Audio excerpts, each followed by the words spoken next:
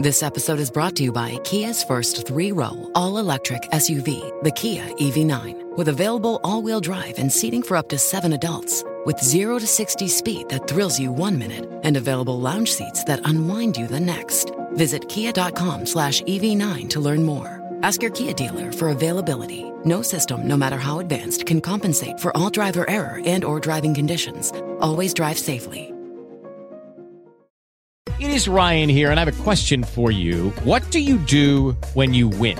Like, are you a fist pumper, a woohooer, a hand clapper, a high fiver? I kind of like the high five, but if you want to hone in on those winning moves, check out Chumba Casino. At ChumbaCasino.com, choose from hundreds of social casino-style games for your chance to redeem serious cash prizes. There are new game releases weekly, plus free daily bonuses, so don't wait. Start having the most fun ever at ChumbaCasino.com. No purchase necessary. VGW Group. Void where prohibited by law. See terms and conditions. 18+. Welcome to Murder and Such, a podcast about murder, the macabre, true crime, serial killers, and dark subject matter. Each week, your hosts Hunter and Brittany will bring you cases that they have thoroughly researched, which is backed by news articles, court documents, witness testimony, and public records. While we have respect for the victims in each case, we may crack jokes at perpetrators, assailants, and others that may be involved in the crime. We are not professionals by any stretch of the imagination, and our opinions are strictly our own, but our information is 100% correct and true. If this doesn't suit your taste, we do appreciate you giving us a shot, but you may want to find another podcast. If this does interest you, please enjoy this episode of Murder and Such. And we're back. Yeah. We're back with part 2 of Cults. Fun stuff. Thanks again for joining us. I hope, we can do this on a daily, or not daily, but a weekly basis kind of thing, again, like we were doing. Mm-hmm. Car is fixed. Yeah, our schedule should be better now than it was before. Absolutely. But yeah, we're on part 2 of Cults. Mm-hmm. And this one, we hinted at last week's episode where we said we're going to be covering Jonestown, which we are. Yep. And then we're going to cover Children of God as well. Yep. And it's pretty fucking brutal. Yeah. Both of them, in all actuality, are brutal in and of themselves. But yeah, for various reasons too. Let's just jump into this. Here's part 2. All right. So we have Children of God. And David Berg was leader, and he was born on February 18th, 1919. He was the youngest of 3 children. His parents were Homer and Virginia Berg. Both of his parents were pastors in many different churches before beginning traveling with the Evangelical Mission, so super God. Evangelicals, again. Yep. In 1924, they settled in Miami Beach, where they would stay for 14 years. As with any family, pastors' parents, they would solely survive on the money they received from their congregation, and they had some rough times making ends meet. And they had to become very frugal, which David would instill upon his followers later. Okay. Well, penny pinching's a good thing. Yeah, it is. I'm trying to do that.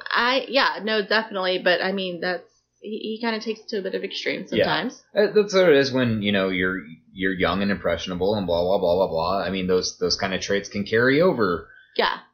I digress. Sorry. No, it's not bad knowing how to save money, but cult money. Cult money. So in the late 30s, Virginia again went back to being a traveling evangelist, with David as her personal assistant for the next 10 years. Yay, mommy. Yeah. Yeah. David would then go on to become a minister with the Christian and Missionary Alliance and was put in Valley Farms, Arizona. Later, David was then kicked out because of sexual misconduct with a church employee and differences in the ways that he would teach. Okay. Well, sexual misconduct is kind of a big part of this. Yeah, right? In 1967, David became the leader of Teen Challenge chapter in Huntington Beach, California, but then he would separate from the Teen Challenge and start the Light Club in 1968. Yay! The members that called themselves Light Clubbers and were drawn in by rock music and free peanut butter sandwiches being given out at a coffee shop that David owned. The fucking peanut butter sandwiches. The peanut butter sandwiches. Peanut butter is delicious, but yeah, I don't think I would exchange peanut butter for Colt Life. But it's just weird because they call themselves the Light Clubbers. Mm-hmm. And then, they were drawn in by rock music, and peanut butter sandwiches. Usually, in the late 1960s, it's drawn in by LSD. Yeah. Or, smoking a little bit of weed. Yeah, but like... And rock music, but it's like, nah, rock music and peanut butter sandwiches. Well, also in that time, it was like a huge spiritual movement type thing that was going on, too. Yeah, but there's nothing spiritual about... I mean, I never had like a come to Jesus moment eating a fucking peanut butter sandwich. You haven't lived yet, then. Obviously. So some of the members began to evangelize others, and some which turned into their full-time occupation. Okay. David then stated that he had gotten a, here we go, quote, Vision from of God, saying there was going to be a massive earthquake in 1969, and it was going to cause some of the state to fall into the ocean. Hasn't happened yet. Weird. Right. He then took his group from Huntington Beach, and they began to wander the Southwest for 8 months. During this, he had changed their name to the Children of God. What started initially as 50 followers quickly turned into 200. That's crazy how fast they can grow. Yeah, it's so bizarre. Ugh. In 1969, Berg took on his second wife, which was Karen Zerbe, who went by Maria. All these people in here have what they call biblical names, which are given to them when they join the group, the cult. Yeah. They don't ever go by their true names, and we'll find out later why. Yep. He based his decision of polygamy on the Old Testament, which permitted multiple wives. Okay. Yay, polygamy again. Yep. So did Joseph Smith. Yep. He then went on to identify himself as an end-time prophet who would play a major role in the second coming of Jesus Christ. As they all do. All familiar. Yep. In early 1970, they returned to Southern California to set up a commune. By 1972, Berg had proclaimed himself as God's prophet and changed his name to Moses. Moses. In the 3 short years that David had started the Children of God, fellowship itself had gone from 200 followers to over 130 communes around the world. It's insane how vast and expansive that thing is. That's like there's no internet or anything then. Yeah. Like it's just like word of mouth. It's just starts spreading. In the mid to late 60s. Now by the 70s, I mean, snail mail was actually a big thing back then too. Well, yeah, but still, I mean, around the world. Yeah, they still do that to this day though. They'll do missionary trips. Yeah.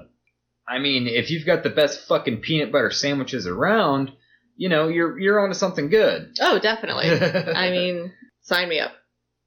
So David went to live in seclusion and would communicate both with his followers and the public via letters called the Mo letters. Yeah. Because Moses and all. The Mo letters. Yeah, since he sometimes referred to himself as Moses, obviously. In these letters, David would tell his followers directions, give new prophecies, and give sexual directions as well. That's a funny letter. Yeah. Like, he would draw little pictures and everything. He would kind of go into this. I just think I was thinking in prison, outgoing mail, fucking softcore porn and that You shit. sketch it out. And yeah, I just think back to like a little flip book. I just think back to George Bluth Sr. Yes. And he's he's on the phone with he tries contacting Lucille, Mm-hmm. but then he's talking. Somebody picks up the phone and he's like, "Quick, tuck me off," and he's like, "Pop, pop." Oh, 10 cents will always get you nuts. Oh, goodness. Still, fucking... Mm-hmm. Anyways. So, he would also encourage sexual intercourse within the Children of God family. Yeah. This would include vast sexual promiscuity, homosexual acts between women, and would even encourage sexual acts with children. But when it came to the homosexuality, it was only with the women. Yeah. It was not a male thing at all. Male and male. Nope, no just the wieners women. Touching. Yeah, no But still, butt touching. the fact that he encourages sexual activity with something called the family. Yeah. I understand, but I mean, even if my dad remarried, good Mm-hmm. for him. But even if, say, my stepmom had a daughter, I would still be like, no, That's still family. It's family. Yeah, it's not blood, but it's still family. Our parents can do that, but not us. Yeah. So, pedophilia and incest was rampant in the Children of God. Obviously. Sometimes members would get direct messages from David to have sexual relations with particular children. Little Jimmy in the corner. I like the way he eats that peanut butter sandwich. Exactly. He just licks it off his lips so nicely. Get more peanut butter. Yeah. I got a plan. God. Sorry. So, their view of this was, if it felt good, it was okay. And this is what they would tell the children. And they believed that it was also raising the children in a natural way. That's like, not I natural. don't think, fucking Uncle Craig over there is a natural thing to do, personally. No. Like, that'll land your ass in prison these days. Yeah. But hey, it can't infringe on a religion. Yeah. Yeah. So the pedophilia didn't just happen among the members, but it was also encouraged with David's own children. God damn. Yeah. This is the fun stuff as well. Yeah. In 1974 through 1987 is when David came up with the idea of flirty fishing, or FFing. FFing. Yep. It teaches that sexual seduction or religious prostitution is God's way of revolutionary evangelism. Fuck that. Berg's term was, quote, hookers for Jesus. David made the females go out and seduce as many men as possible. Some sources stated that hundreds of thousands of men were, quote, fished in efforts to convert them to the cult before the practice was discontinued for the fear of AIDS, which had become more widespread in the 1980s. That's... What the fuck? Yeah, definitely. Oh my... We've discussed before that, prostitution is it's the oldest profession. It's one of the first professions ever. And I believe it should be legal. Absolutely. 100% should be legal, should be, regulated, have people being tested, being safe, this, that, it's consensual, it's for money. Yeah. Las Vegas or Nevada, like they do it the right way. Yes, they do. To do that, to convert somebody to a religious belief, that's not in the Bible. No. No, like I understand there were prostitutes Jesus, and stuff, but that's definitely a way. I mean, men are dumb at times. Yes. Men really are. And when they say that men they think with their dick, it holds water. Yeah. But, just because you have sex with this woman, it doesn't mean that you need to join the cult. No. But if they think there will be more, and they encourage sex amongst them, dear God. Yeah. Literally. Yeah. Absolutely. Sex. I mean, like I said, sex is a huge thing within this cult. And those women knew exactly what they're doing, but it's at the behest of, Berg. Yeah. Fucking and asshole. with the pedophilia and stuff like that, like we said, that they would be given biblical names and things like that. Yeah. Well, with all the pedophilia, you'd be given a biblical name, and he would choose you to do things with children, so you were in on it. Yeah. So you wouldn't report it. Yep. So it's there was this going on, but were you involved in it too? Yeah. Yeah. I was. Yeah. No, that's the best way to keep the silence amongst them. Yeah. They couldn't do anything because nobody knew each other's real name. Yeah. You get to be in the special club. I give you a special name. Mm-hmm. Now go fuck that guy and convert him. Yeah. What a sick fuck. He really is. Ugh. So Karen Zerby and David Berg had gotten into some legal trouble, and they had fled to the Canary Islands, where Karen got pregnant by a hotel worker and gave birth to a son, David Moses Zerby, on January 25th of 1975. David, or Davido, would also succumb to many years of sexual abuse throughout his years in the cult. Not surprised. No. But nobody knew that children. back then except for the people within the church. Mm-hmm. So, in February of 78, the Children of God was abolished due to misconduct, mismanagement of finances, and the chain's abuse of authority. David would dismiss over 300 members of the chain. David then went on to reorganize the movement, now with only 1/8 of the members left, and they would call them the Family. Yeah. This is the new family. Yeah, exactly. Same thing, but different name. Yep. No big deal. Yeah. So by the end of 83, the Family reported having 10,000 full-time members between 1,642 homes around the world. The communes. Yeah. Yeah. In 1994, David Berg died, leaving Karen as the new leader of the movement. In February of 1995, the group put out the Love Charter, which was a new set of rules and expectations of the members, and the new rules were much more relaxed than what had been. In 1995, during a visit to a family home near Budapest, David's son, David Jr., or Davido, met his future wife, Alexia? I think so. All right. Good God, her name. Monumel? Sure. Yeah. And together they separated from the family in 2001. In September of 2004, they separated, and David Jr. moved to Tucson, Arizona, because he had heard his mother had visited there. David Jr. had a deep-seated hatred for his mother because of all the abuse that he had been subjected to, and they hadn't spoken in years, and he was determined to find her. Yeah. I can understand why he would have such a... Because this was just normal. Hey, we think this is wrong. No, it's fine. Yep. And we're going to, continue to let all these strangers touch you and fuck you, and it's totally okay. Years and years and years of abuse, and I can't imagine what kind of an impact that has on somebody. I mean, like I've said before, young, impressionable minds, like, they can be manipulated, and they are tender objects.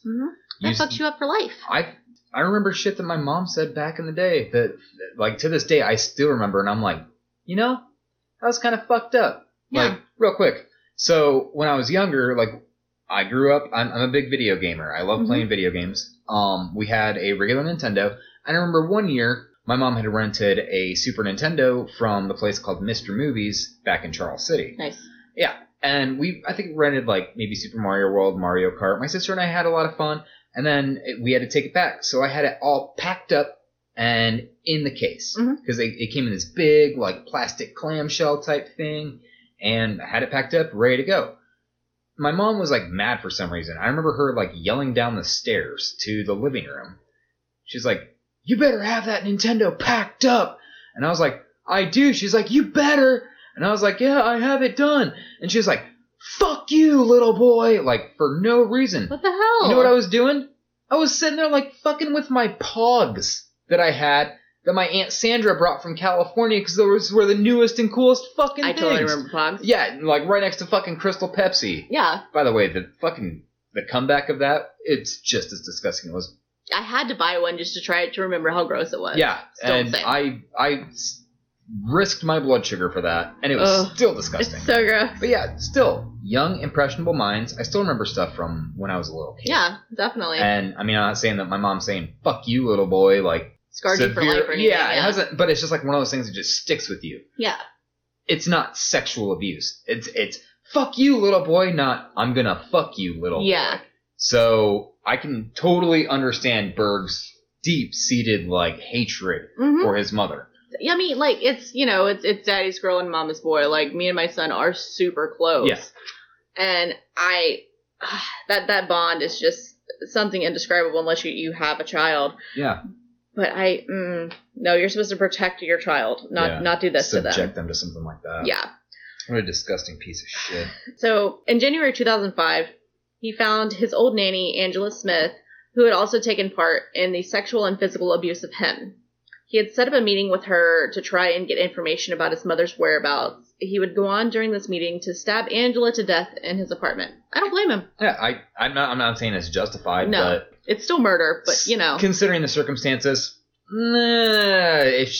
yeah. I'd probably fucking stab somebody who abused me as a child. Yeah. Fuck that shit. So David Jr., he then drove to Blythe, California, where he would end up taking his own life by shooting himself in the head. Oh. Which is awful. Before leaving, he filmed a tape and mailed it to his friend, who received it a few days after his death. On the tape, David stated the reason he was doing all of this was because he considered himself as a vigilante and was out to avenge children like he and his sisters who were subjected to beatings and rapes. David also said, "This is something he had to do to take revenge. It's a need for justice because I can't go on like this." Yeah. And sadly, the Family International, as they call themselves now, is still in operation under Karen's leadership.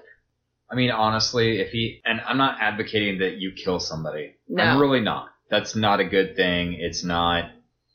It's something. Murder's something murder. you shouldn't do. Yeah, murder is bad. Murdering people is bad. But he should have stopped at Karen. Like, he should have gone all the way to Karen. And if he decided to take his own life, which is tragic, he should have made sure that at least she was taken out first. Because that it shouldn't be a thing still today at all. They say that they've, like, gotten rid of, like, the pedophilia and stuff like that. But, I mean, like, who really knows? Yeah. I mean, and also, like, there were two famous people that were part of this that grew up in it, and Joaquin Phoenix and Rose McGowan were both part of this. They grew up in this cult. Oh, my God. I didn't know and that. And they escaped, So that's another fun fact about this. And I'm sure that they have very interesting tales about it. I haven't looked into it to see if they have, like, anything in particular, but I'm sure that they have stories. Like, I'm glad that they've, like, gone on and prospered. Oh, definitely. Because, I mean, they could have ended up just like Davidito. Yeah, very easily. I hope that nothing happened to them like that.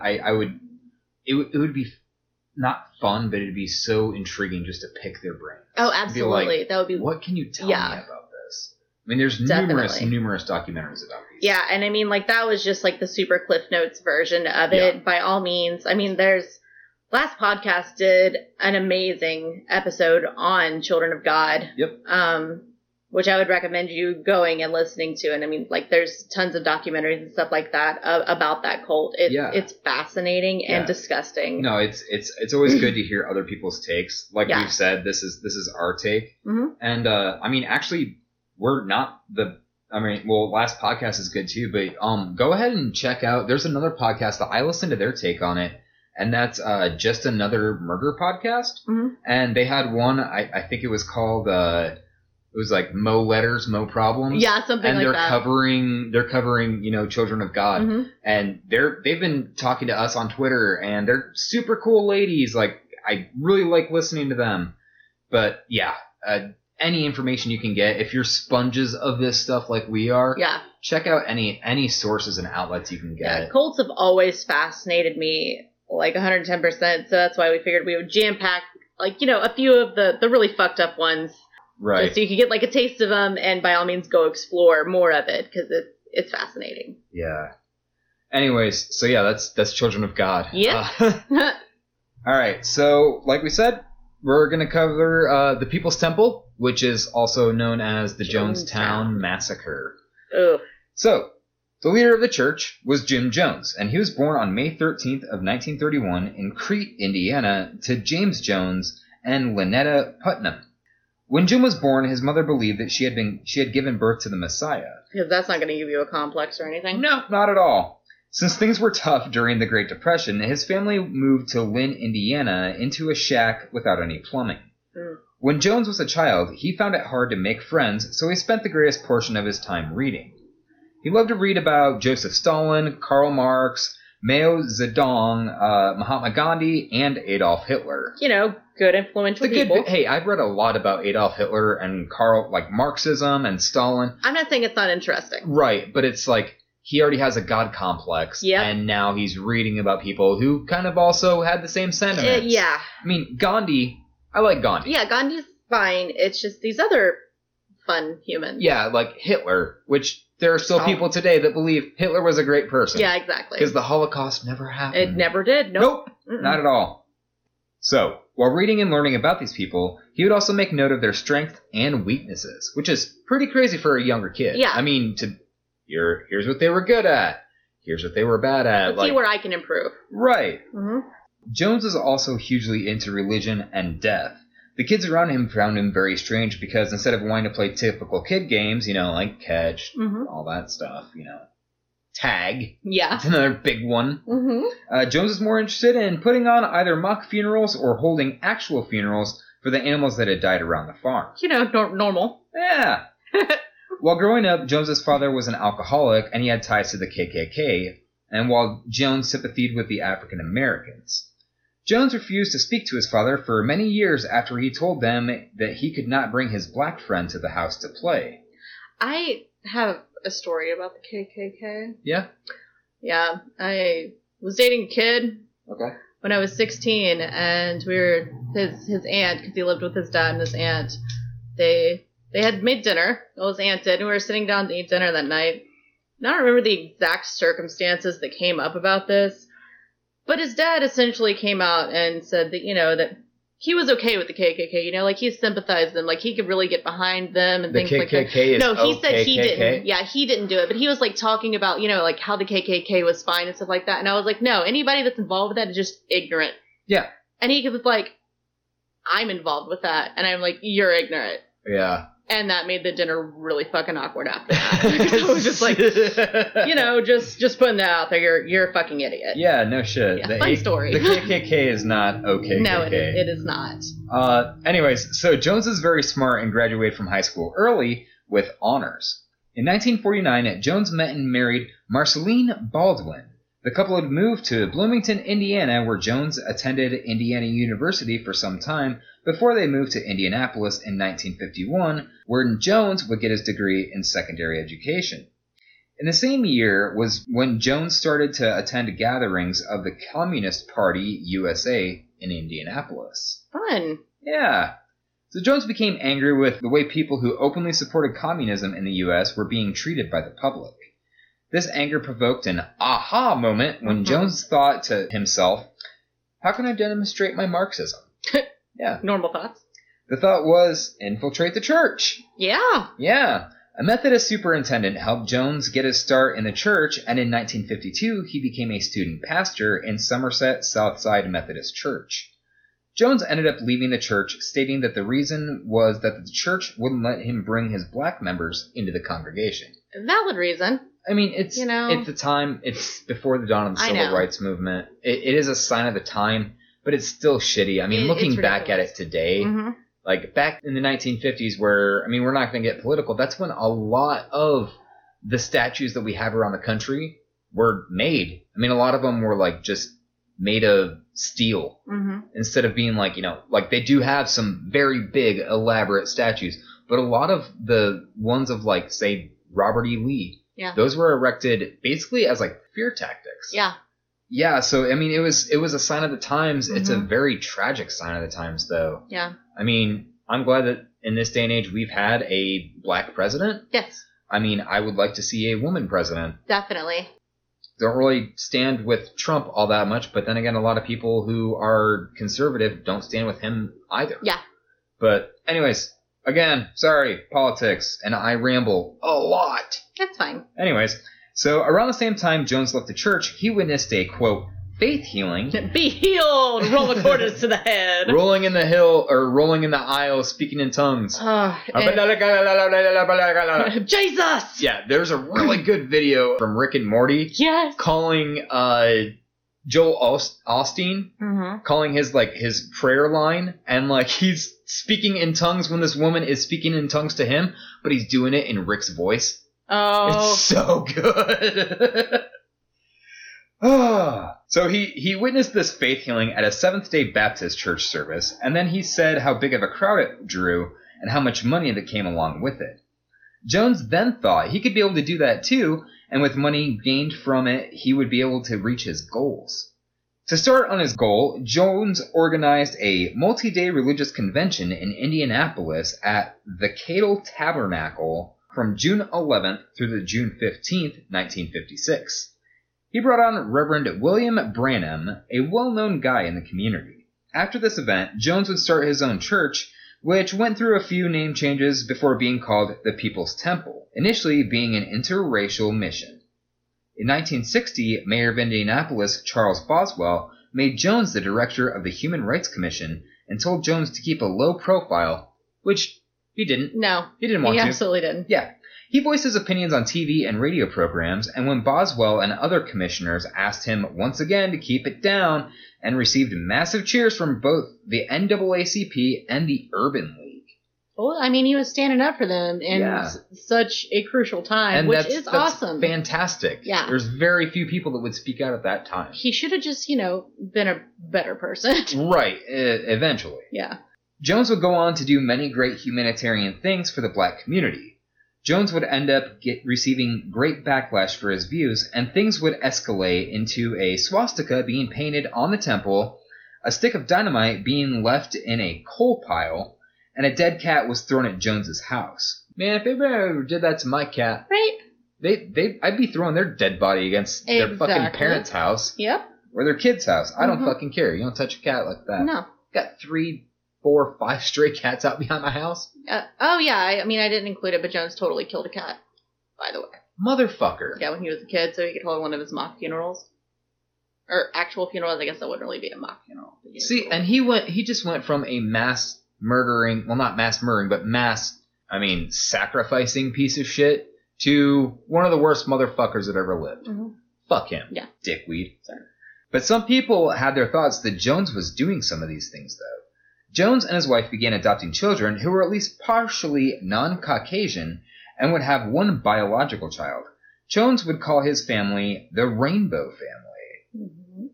In 1961, Jones gave a speech about a nuclear apocalypse. Then in 1962, he read an article in Esquire saying that Belo Horizonte was a safe place in the event of a nuclear apocalypse.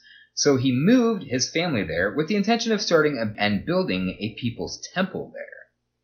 Once there, he realized that there weren't enough resources to do so, and they moved to Rio, and then they received a call from the pastor in Indiana that the church was about to collapse without them, and so they returned in 1963.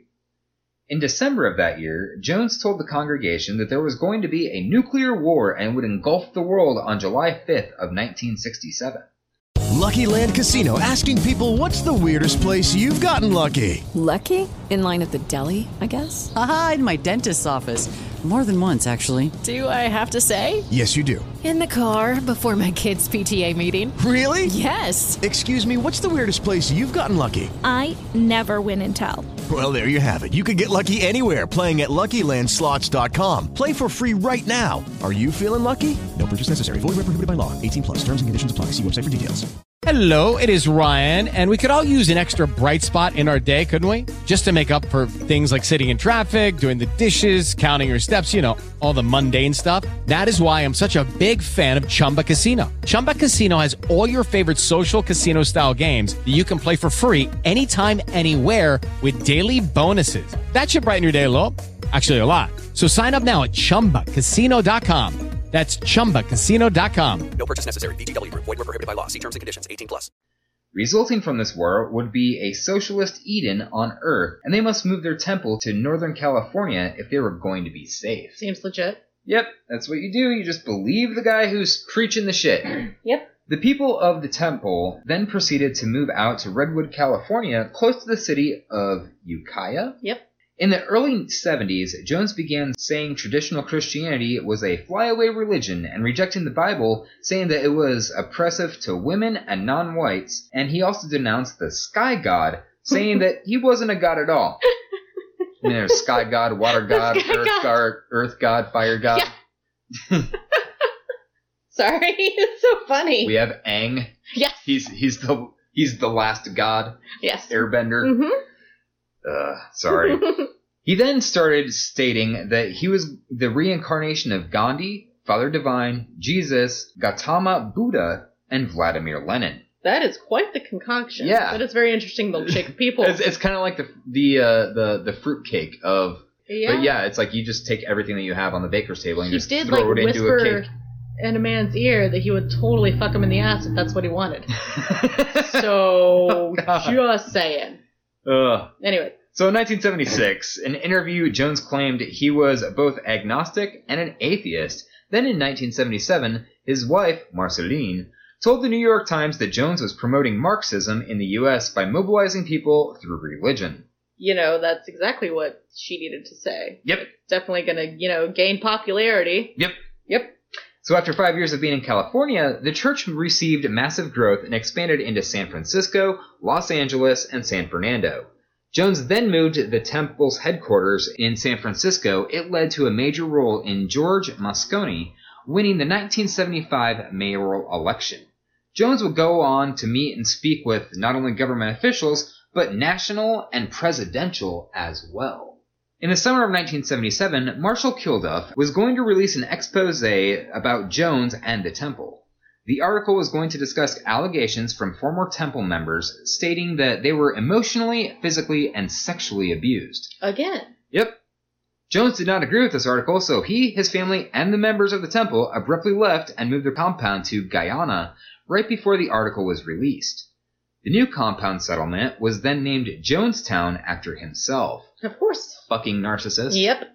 The construction of Jonestown was started many years before the article was released, and Jones said it was to create both a socialist paradise and a sanctuary. Mm-hmm. Jones established the community as a communist one, saying, quote, "I believe we're the purest communists there are." Yeah, Definitely. Yeah. Whatever. With this being a communist community, Jones did not permit any of the members to ever leave the compound. Jonestown was where he stated his belief in translation, where he and his followers would all die together and move to another planet and live blissfully. Again, seems legit. Yep. By the fall of 1977, Tim Stowen, along with other defectors with family members in Jonestown, started a group called Concerned Relatives. Tim went to D.C. in January of 1978 to the State Department and spoke with congressmen about Jones and the temple. Congressman of California Leo Ryan, with curiosity, wrote a letter on behalf of Tim Stowen to the Prime Minister of Guyana, Forbes Burnham. Most political allies of Jones severed ties once he left, but some defended him still. Harvey Milk wrote a letter in February of 1978 to then-President Jimmy Carter that Jones was a man of highest character and the defectors were just trying to damage Jones's reputation. Mm-hmm. Character assassination. Yeah, definitely. April of 1978, defectors of Jonestown brought up accusations of human rights violations by Jones. They drafted up with a pack in which they gave to the press, temple members, and members of Congress. In November of 1978, Leo Ryan went to Jonestown to investigate the accusations of human rights violations. Leo went down with family members of temple members, an NBC News camera crew, and other reporters from various outlets. On November 15th of 1978, they arrived in the capital city of Guyana, and 2 days later, they went to Jonestown. Oh, fun. The night they arrived, Jones had arranged a reception for them. On November 18th of 1978, the visit came to an end abruptly when one of the members of Jonestown tried to attack Leo with a knife, but was unsuccessful. I mean, you're just like chilling there, doing stuff, and all of a sudden, knife attack! Stab! What the fuck? Stab to rip, stab, stab. Yep. Leo and the people that he came with ended up taking 15 members of Jonestown and told them that they wanted to leave. At first, Jones was fine with this, but when they went to board the plane, Jones's armed guards showed up and opened fire, killing Leo and 4 others. A man that was one of the 15 had gotten out of Jonestown, then opened fire on the plane on the people that had already boarded. Later that day, 909 members died. 304 of them were children due to cyanide poisoning. Yeah. This is where the whole drink the Kool-Aid thing comes from. Yeah, but it was grape Flavor-Aid. Not Kool-Aid. Oh yeah, grape Flavor-Aid. Grape Flavor-Aid. Because you got to pinch them pennies in Jonestown. Exactly. There's not a whole lot of money. No. Don't have anything. You can't be spending all that fancy money on fancy Kool-Aid brand Kool-Aid. Who does Oh that? yeah? Oh no. You have 909 people to kill. Come on now. But unfortunately, this was the single greatest loss of American life due to a deliberate act until the attacks of September 11th. Yep. The FBI found a 45-minute audio recording of the suicide in progress. Oh, if you guys have never listened to the Jonestown tape, yeah, it's bad. Hug a puppy while doing it, or pet a cat. Or kitty. Yeah. Yeah, my kitty right here. Take a shower afterwards. Yeah. It's hard. It's a not hard like listen. Like David Parker Ray hard. No, but it's not. But like, you're listening to children die. Yeah. And family members die. Like, I mean, it's just... It's a rough listen. It is. So Jones's reasoning for the suicide was that the Russians would no longer take the group due to the airstrip murders, and the intelligent groups would come to the compound and shoot the babies, torture the children, the people, and the seniors. As seen on a videotape, it shows Jones mixing the cyanide sedative mixture with a grape Flavor-Aid in a large batch for the temple members. During the audio tape, you can hear members of them. I mean, you can hear them being scared, Jones comforting them. But at the end of the tape, Jones states, quote, "We didn't commit suicide. We committed an act of revolutionary suicide protesting the conditions of an inhumane world." November 18th, 1978, Jones was found dead with a single gunshot wound to his head. Fucking coward. I'm sorry. Yeah. I mean, if you're going to tell people to, practice what you preach, I understand. But there's actually, if you want to get the whole gist of the Jonestown, mass suicide murders, I mean, honestly, I thoroughly believe that these are murders. Oh, yeah, they are. They 100% are. They were under the direction of Jones. Yeah. He's a piece of shit. Yeah. There's a lot of swearing in this episode. There is. I don't Sorry. care. I'm so full yeah, I mean, right now. they were under the guise of, spiritual relief. Like, we're just going to go to this wonderful other plane and we're going to live, beautifully and in harmony and stuff like that. Like, that was just... Yeah, I mean, I could imagine... What it was. They had practice runs of this. Practice runs. Like, it was... God, what was it? They were in church one day and he had passed out. It was Kool-Aid or something like that, and everybody drank it. And then he told them, that was poisoned. You're all going to die. And everybody got super silent, and some people, freaked out. Yeah. And then he was just like, no, just kidding. That was a practice run for, what eventually could happen. Like, piece of shit. I mean, he would practice this, and he would come out on the loudspeaker and just tell them all these things. And I mean, listen to the tape and watch the documentaries on it. I don't understand cults. I don't understand how you can be like someone like in Heaven's Gate just being like, yeah, Jesus and aliens. Like, let's do this. Like, hail Bob comets, we're all just going to kill ourselves and it's going to be fine. Like, how can you just be like, yep, this sounds great. Yep. Sounds correct. Sounds like my place. I like it. I want to be there. Yep. Or how you can just like, I mean, people can be great orators. Like, I get it. But just to blindly go behind somebody like that, like, I can't comprehend it. It's the thing about it though is, I mean, back then people like we said in the last episode, people are much more were much more impressionable back then than they are now.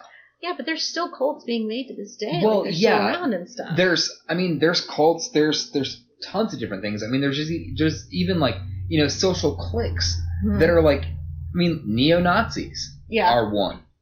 Like, neo-Nazis, fucking, as they call them, alt-right, like, not trying to be political again, but, I mean, even if you look at the left, there's Antifa. Yeah. There's people that think that you need to go and punch people.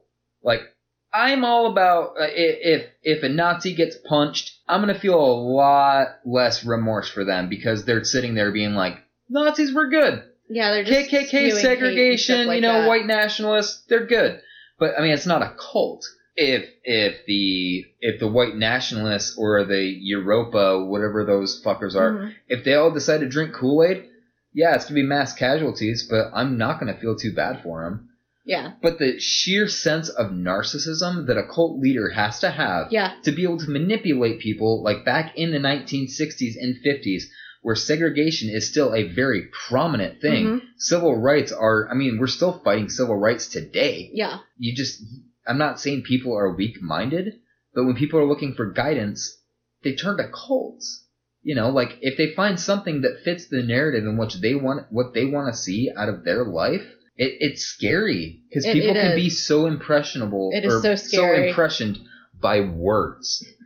It's just word. Like we said, if Scientology tried coming up today and L. Ron Hubbard was pitching it to people, they'd be like, nah, it's all bullshit. Yeah. You're fucking dumb. Mm-hmm.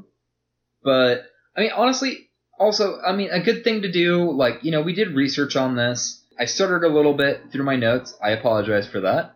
But if you want to watch something that's kind of like an abridged version of Jonestown, there's a movie that came out in like 2014 or 15. It's called The Sacrament. You can actually watch that on Netflix. It's a spoof Vice documentary. Yeah. And it has this guy that he got a note from his sister. Didn't know where, he finally got in contact with her, after trying to track her down. And she was in South America. They go down there and they start doing oh wow, this place is beautiful. Like, I mean, that was the whole thing was when people visited and showed up, they were like impressed. Yeah. That all this is here. And they're like, the people are like, no, we don't want to leave. Mm-hmm. But a lot of them did it out of fear. Yeah. Then people start defecting. Mm-hmm. Then people start like, somebody shows up, they give them a note like, hey, get me out of here. Yeah. Like, I want out. Mm-hmm. And that's the whole thing. And in that movie, there's 3 guys that go down there. They try to go back to the chopper, and they fucking shoot, or the chopper, the flight guy. Mm-hmm. Sorry. Pilot, maybe? Yeah, chopper, pilot, flight guy thing. Okay, yeah, you're right. All right. The pilot gets shot, and I mean, it's essentially the same exact thing, including... It's Jonestown without being called Jonestown. It really is. I mean, Eli Roth was actually a producer on it. Interesting. But it's kind of cool to watch. Mm-hmm. If you want to watch that, it's an okay movie. I mean, it's watchable. It's not, like having to watch Human Centipede or something like that, but same premise, same everything. Yeah. It's pretty good. Yeah, so those are cults. Yeah. You know what? I mean, since we mentioned it, we might as well just put some of the Jonestown audio in here. Oh, definitely. Yeah. I'm not going to say it's a treat, but... I mean, if you're as fucked up as we are, it is kind of a treat. It's a treat. We're not going to play it in its entirety because it is long. Yeah. But we'll take some of the snippets and put them in that are like more of the juicy parts. I mean, even like some of the kids. Mm-hmm. I mean, just to really give you an idea of that. Yeah, it's really horrific. Yeah. Oh, God. We do want to thank all of you guys for your iTunes reviews. Mm-hmm. We've gotten a couple new ones, and thank you for that. Yep. Big shout out to James and Jimmy, because I always talk about those guys. I'm just fucking happy for them. You know, our typical shout outs, you know, thank you guys, and thank you for all of our new Facebook likes and Instagram followers. It's really cool to see you guys come along and to think that, like, I don't know, in essence, we have fans. That's so weird. Yeah. That's so weird. And a sponsorship. Yeah. That's even weirder. Yeah. We're going to put the sponsorship's going to be about every 2 weeks, though. Yeah. So we'll save you that on this episode. Yeah, don't worry, we're not going to, like, Blue Apron you or ZipRecruiter you or anything like that. We've definitely made an executive decision not to do anything like that. Yep. A couple people that I personally would like to thank they contacted me. They're like, hey, what's your podcast? We got Benjamin Sutton. All right. And we've got Margie Coons. I'm not sure if I'm pronouncing your last name correctly. I like the name Margie. It's a nice name. And then Stephanie Bradford is actually just subscribed to our podcast. Cool. So awesome. Thank you for that. Yes. Leave a review if you can. 5 stars if you liked it. We'll accept any reviews. But we like the 5-star ones. Yeah, 5 stars are great, obviously. We're still evolving this podcast. We're still new at this thing. Again, not professionals by any stretch of the imagination. So no. Thanks for coming in at the beginning, and we'll try to continue to make it better and better for you guys. Absolutely. And if you guys want to follow us, you can find us on Instagram and Twitter and Facebook. All social Murder, media. Yeah, all of our social media is Murder and Such. Yeah. I mean, the Twitter and the Instagram are all one word, and Murder and Such is on Facebook. Mm-hmm. Murder, space, and space, such, space. Yeah. Or enter. Yeah, you know. Send. You guys know how to work the clicky thing. Yeah, it's use fine. that. If you have any stories for us that you'd like us to cover, talk to us on our Facebook group. We always reply to messages. Yep. If you would like to send us an email, you can email us at murderandsuch@gmail.com. Yep. And we're pretty responsive to that, working third shift and all that. If you would like to follow your hosts, you can follow me on Instagram, Snapchat, Twitter, and the PlayStation Network at Huntor27. And you can follow me on Instagram at Brittany13Page. But we thank you guys for listening. Don't forget to like us, review us, send us a little bit of love. Yep. We definitely appreciate it. We love interacting with you guys. And stay weird. Yeah. Enjoy the Jonestown.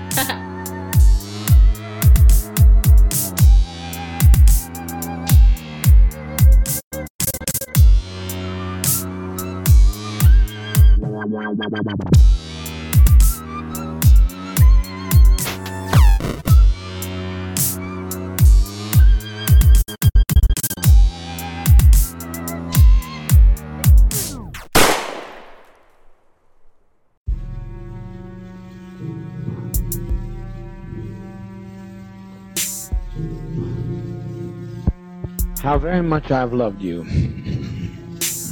How very much I've tried my best to give you the good life. A handful of our people, with their lies, have made our life impossible. Some have stolen children from others, and they're in pursuit right now to kill them because they stole their children. And we are sitting here waiting on a powder keg. I don't think this is what we want to do with our babies. I don't think that's what we had in mind to do with our babies. If we can't live in peace, then let's die in peace. Because what's going to happen here in a matter of a few minutes is that one of those people on that plane is going to shoot the pilot. I know that. I didn't plan it, but I know it's going to happen. They're going to shoot that pilot, and down comes that plane into the jungle. And we had better not have any of our children left when it's over, because they'll parachute in here on us. So my opinion is that we be kind to children and be kind to seniors and take the portion like they used to take in ancient Greece and step over quietly. They've gone with their guns, and it's too late. No, you're not going. You're not going. You're not going. I can't live that way. I cannot live that way. I've lived for all, and I'll die for all.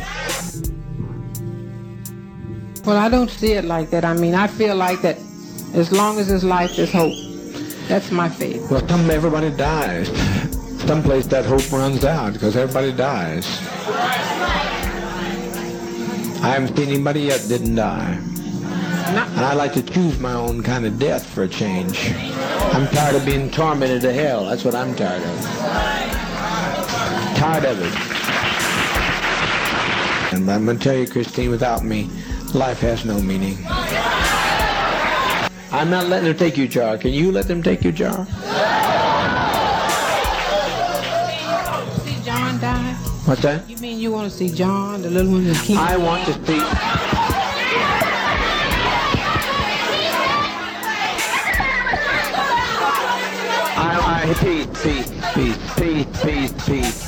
Peace. Are you saying that you think he thinks more of them than other children he is? John. That's what you're saying. But you're acting. Do you think I'd put John's life above others? If I put John's life above others, I wouldn't be standing with his jar. We're all ready to go. If you tell us we have to give our lives now, we're ready. I'm pretty sure all the rest of the sisters and brothers are with me. So who walked out of here today? Did you notice who walked out? Mostly white people. Talking. The congressman has been murdered. It's all over, all over. The Red Brigade showed them justice. The congressman's dead. Please get us some medication. It's simple. It's simple. There's no convulsions with it. It's just simple. Just please get it. Before it's too late, the GDF will be here. I tell you, get moving, get moving, get moving. Don't be afraid to die. If these people land out here, they'll torture some of our children here. They'll torture our people. They'll torture our seniors. We cannot have this. It's too late. The congressman's dead. The congressman today's dead. Many of our traitors are dead. They're all laying out there dead. You got to move. Are you going to get the medication here? You got to move. They aren't crying from pain. It's just a little bitter tasting, but they're not crying out of any pain. Yeah. It's hard only at first. Living, you're looking at death. It only looks. Living is much, much more difficult. Raising up every morning and not knowing what's going to be the night's bringing. It's much more difficult. It's much more difficult. I just want to say something to everyone that I see that is standing around and crying. This is nothing to cry about. This is something we should all rejoice about. We should be happy about this. They always told us that we should cry when you're coming into this world. Well, when we're living and we're living it peaceful, I think we should be happy about this. I was just thinking about Jim Jones. Please, for God's sakes, let's get on with it. We've lived as no other people have lived and loved. We've had as much of this world as you're going to get. Let's just be done with it. Let's be done with the agony of it. I want to go. I want to see you go, though. They can take me and do with me whatever they want to do. I want to see you go. I don't want to see you go through this hell no more. No more, no more, no more. The way the children are laying there now, I'd rather see them laid like that than to see them have to die like the Jews did, which was pitiful anyhow. What they're going to do to our children, they're going to massacre our children. And also the ones that they take captured, they're going to just let them grow up and be dummies like they want them to be, and not grow up to be a socialist like the one and only Jim Jones. I don't know who fired the shot. I don't know who killed the congressman. But as far as I'm concerned, I killed him. You understand what I'm saying? I killed him.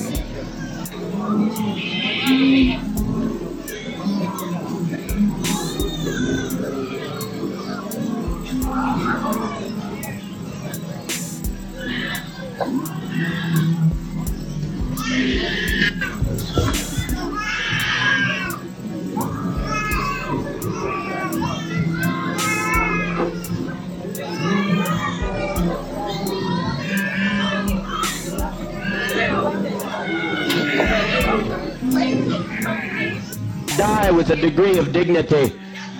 Lay down your life with dignity. Don't lay down with tears and agony. There's nothing to death. It's like Max said, it's just stepping over into another plane. Don't be this way. Stop this hysterics. This is not the way for people who are socialist, communists to die. Must be insane. Children, it's just something to put you to rest. Oh, God. Mother, mother, mother, mother, mother, please. Mother, please, please, please, don't do this, don't do this. Free at last. Please, keep your emotions down, keep your emotions down. Children, it will not hurt if you'll be quiet, if you'll be quiet. I tell you, I don't care how many screams you hear, I don't care how many anguished cries. Death is a million times preferable to 10 more days of this life. If you knew what was ahead of you, if you knew what was ahead of you, you'd be glad to be stepping over tonight. Adults, I call on you to stop this nonsense. I call on you to quit exciting your children when all they're doing is going to quiet rest. I call on you to stop this now, if you have any respect at all. Are we black, proud, and socialist, or what are we? Now stop this nonsense. Don't carry this on anymore. You're exciting your children. No more pain, Al. No more pain, I said, Al. No more pain. Jim Cobb is laying on the airfield dead at this moment. All they do is taking a drink to go to sleep. That's what death is, sleep. We didn't commit suicide. We committed an act of revolutionary suicide protesting the conditions of an inhumane world.